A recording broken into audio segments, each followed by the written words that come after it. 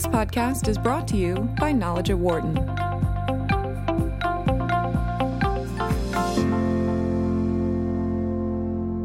Welcome back to the Knowledge at Wharton podcast. I'm Rachel Kipp, Associate Editorial Director of the Knowledge at Wharton website. We're here today with eVite CEO Victor Cho and Wharton Marketing Professor Raghu Iyengar, who's also co-director of Wharton Customer Analytics. Later today, they're partnering on a datathon for Penn students, and they're here to talk to us more about that event and the power of partnerships between companies like eVite and academic research centers like Wharton Customer Analytics. Raghu, welcome back. Thank you for having me. And Victor, thanks for being here. Such a pleasure. Victor, you helped engineer a turnaround at eVite after a period of declining user growth and increased competition. Can you talk first a little bit about how you used analytics to identify what was going wrong at the company? Sure. So eVite, to give you 2 seconds of quick history, eVite between the period of around 2008 to 2014, which is when I joined, lost its focus on customer at the core. And this is not something that you want to do when things like Facebook become mainstream, which happened in that period, or when things like the mobile phone become ubiquitous, which happened in that period. Because eVite at its core is a social service, highly mobile-centric. So analytics drove our turnaround in really two big prongs. The first is, and probably the most important, the core engine that fixed eVite and brought us back into robust growth, which is where we are now again, was focusing on the customer. So this wasn't hardcore quant analytics, but it was absolutely customer focus and centricity. It was understanding what was the customer usage through the site, what is the net promoter, which is the metric that we use, where are the pain points in the experience. So all of that, I would argue, is an analytic function applied to customer learning. The second answer to the question is one thing that was critical for us is really building, I call it the longitudinal model, but dissecting the customer segments, who's coming in, where are they coming in from, what's their churn rate over time. So we have a model that can project out over 2 to 3 years. Are the fixes that we're putting in place actually going to translate into downstream growth as opposed to short-term net promoter impact? So those are the two big levers that we use. Now, in terms of, I would imagine that you have a lot more data available to you than certainly when eVite got started and maybe even from a year or two ago. So how do you try and wade through that data and just kind of identify what's important, what's not important, what should be focused on and what shouldn't? And also, I guess, try not to lose sight of the person behind the data, or the people in this case behind the data. Yeah, it's funny. We have a ton of data available, and in some ways, one of the things that I have to do perpetually is tell people, this sounds weird, but not to look at the data because they're going far, because we can. They're going way too granular into data sets when they're actually missing the bigger question. So actually, one great example of that is when I first year that I joined. As I mentioned, we use Net Promoter, which is actually at a high level a fairly crude system for fixing experience. I mean, it's nothing more sophisticated than getting a raw stream of voice of customer input from your customers and saying what's working, what's not working. You calibrate that against a 10-point scale. It's not, you don't need statisticians to do this work. And the teams wanted to always go deep. It's like, well, let's go deep in this conversion funnel. And I kept having to say, no. I don't care about, this sounds weird. I don't care about the conversion on the site because we have, 50 bugs and hundreds of customers coming in saying that the mobile phone doesn't work. So we're not going to look at any of that until we go fix these things at a high level. So it's thinking about what data is that, what data can be used to actually fix the pain points of the customer before you go into something really Exactly. complex. So we literally didn't start looking at deep conversion funnels until year 3. Until our net promoter got up into the 80 range, which is now world-class, and I felt comfortable that, yes, the core foundational experience is good. Now let's go optimize and tweak. And then, of course, we built all the deep, the conversion funnel analysis that you'd expect. Because if I'm the end user and my app doesn't work, I don't care about the funnel. Yeah, you don't care if the button's green or blue. Exactly. You have people saying, well, let's go test A/B. Let's go put in this crazy A/B testing functionality. And it's like, no, we don't need to do that either. We just need to get the apps working. Now, Raghu, Wharton Customer Analytics partners with companies like eVite regularly on looking at data sets and looking at how they can use analytics to achieve business goals. Can you talk to me a little bit about, I guess, some of the things that Victor just said in terms of not going too far into the data and how to use the data most effectively? How does that compare to some of the different types of problems that companies come to you guys with, or different questions they come to you with? Absolutely. I think what Victor said is pretty much on the money. What I've seen many times many companies doing is that they get so deep into the data, they forget the problem itself. And so that's something that, while on the one hand, there is a lot of richness in looking at data, I think it's very easy to, in some sense, get lost in the weeds. So you have to step back a little bit, think about what the business problem is, understand what the big kind of low-hanging fruits are, and then start digging deeper. So start with the business problem, work backwards, and then understand what analytics is required at what point in time, and structure the analytics in that way. So I very much agree with what Victor did in terms of trying to understand what the end user experience is. What are the big pain points? Let's first figure that out, because before figuring that out, that data actually might not be very good quality.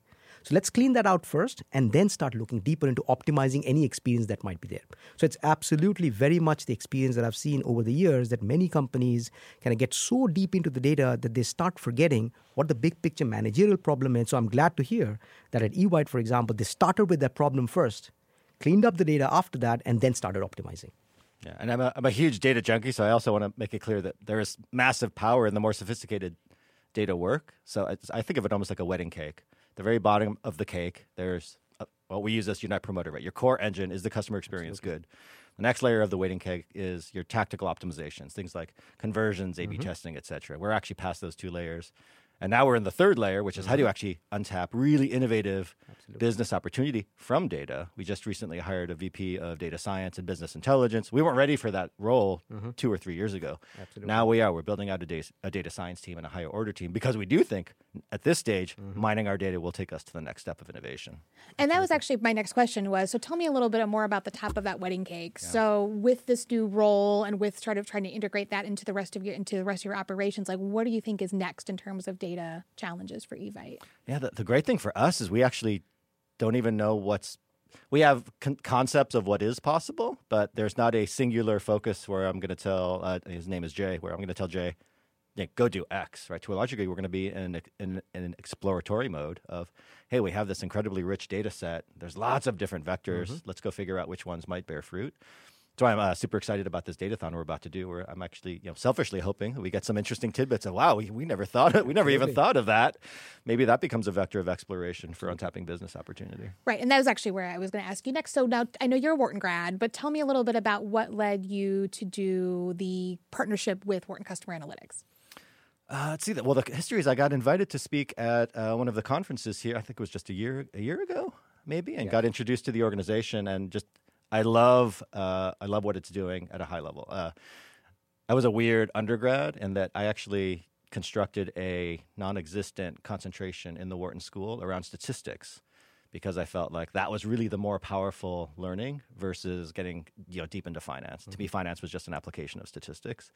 So I told Raghu I was jealous. Like if I were coming through Wharton now, I'd be like, yes, I would want to go through this curriculum and program because I think it's so powerful.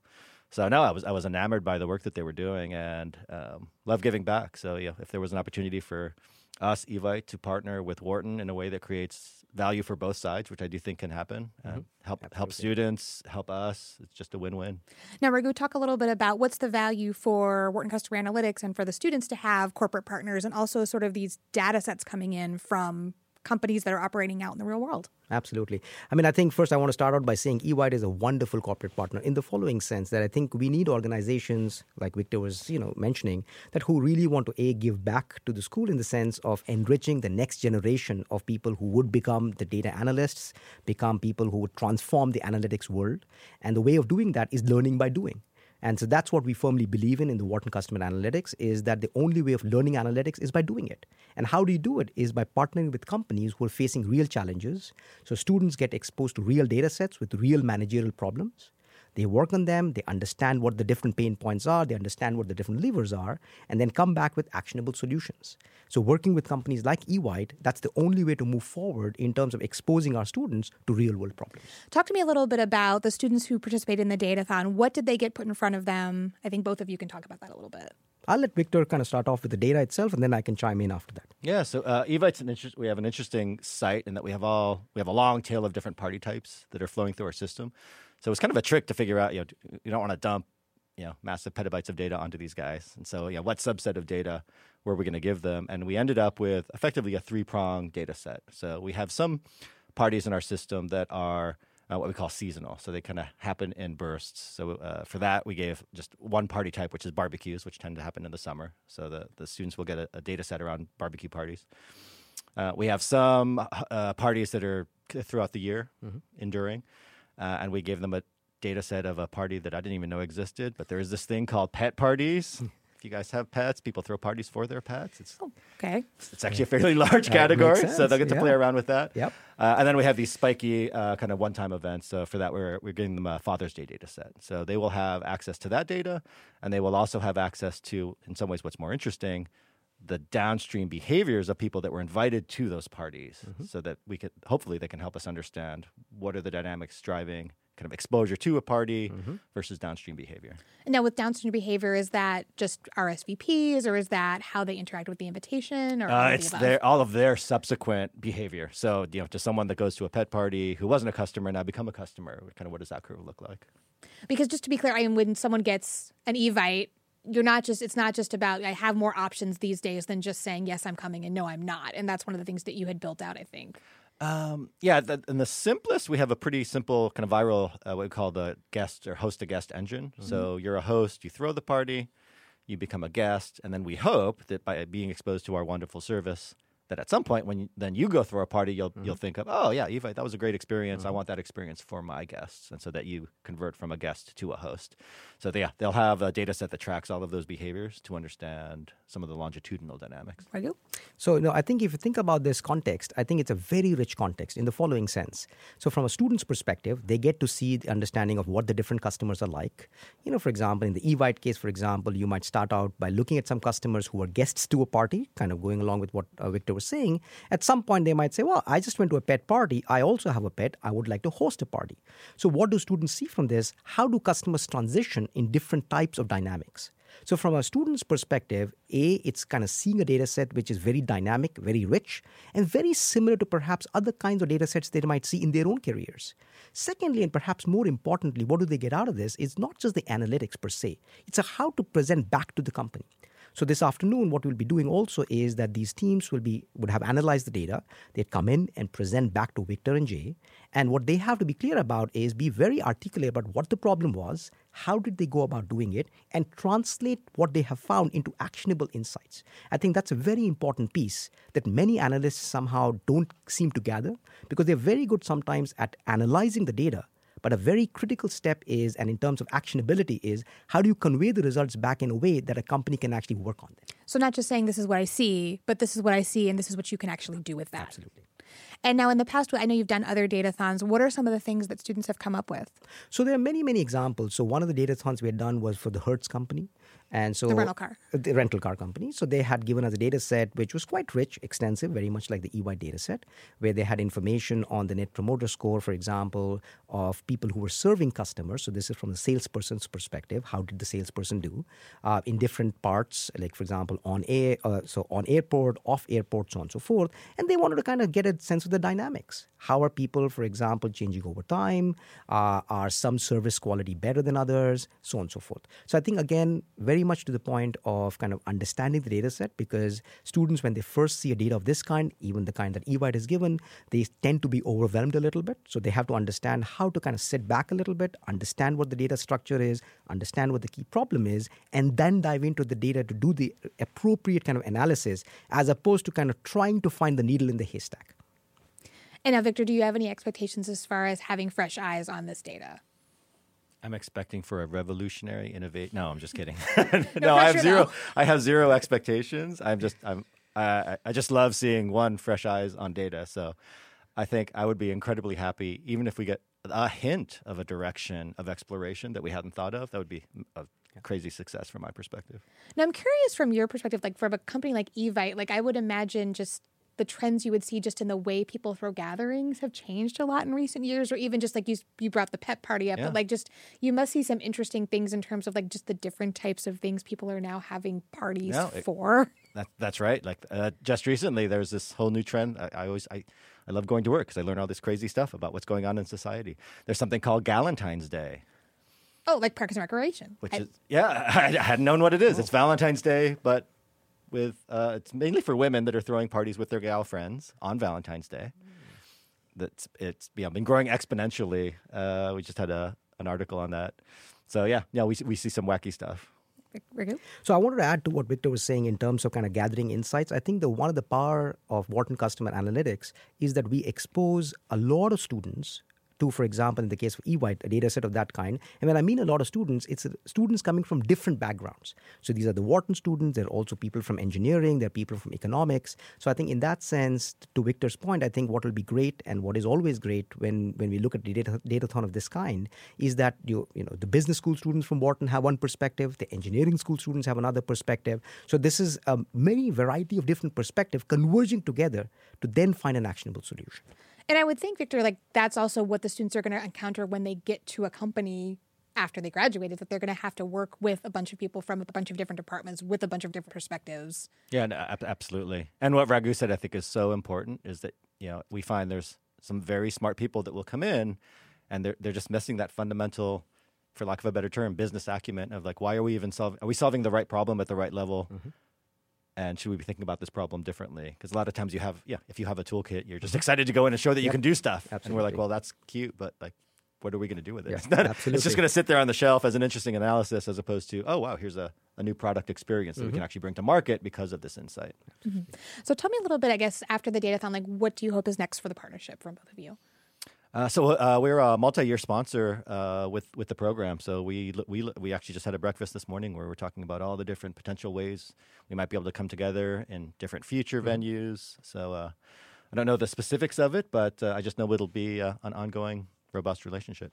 So I'm very excited. I think, as I said, I think EY is a perfect sponsor in the following sense. Victor leading the way there, kind of wanting to give back to Wharton, wanting to have this collaboration being successful. There are multiple ways, in some sense, we collaborate with companies like EY. So we have the Analytics Accelerator Program. This is typically every fall, where let's say EY, for example, wants to participate in that. This would be a situation where EY works with a group. There's about 4 to 5 students over a month-long period where they deep dive into the data, come back with actionable solutions. So that's one example. Datathon, of course, is another example. We also have an executive education program where we are targeting, for example, mid-level executives who want to be data translators. These are people, for example, who are not analysts, but who want to take the results that analysts are doing. These are people who lead the teams, but want to make them actionable, make them kind of understandable to the C-suite. We've been talking to EY to kind of see if they'd like to partner with that in those programs as well. A host of different things. And so, for example, as another example, as you can see, I'm very excited about this partnership. As another example, we have the Wharton Analytics Fellows. So these are groups of undergrad and MBA students who have the Analytics Club. They work with companies as well to kind of solve clear business problems. Lots of different exciting opportunities going forward. Victor and Raghu, thanks so much for being with us today. No, it's my pleasure. Pleasure as well. Thank you. You can find all of Knowledge at Wharton's podcasts, articles, and more on our website, which is knowledge.wharton.upenn.edu. You can find all of our podcasts on Apple's podcast app and your other favorite podcasting platform. And if you like what you hear, please leave us a like, comment, or review. It really does help like-minded folks to find the show. Thanks for listening. For more insight from Knowledge at Wharton, please visit knowledge.wharton.upenn.edu.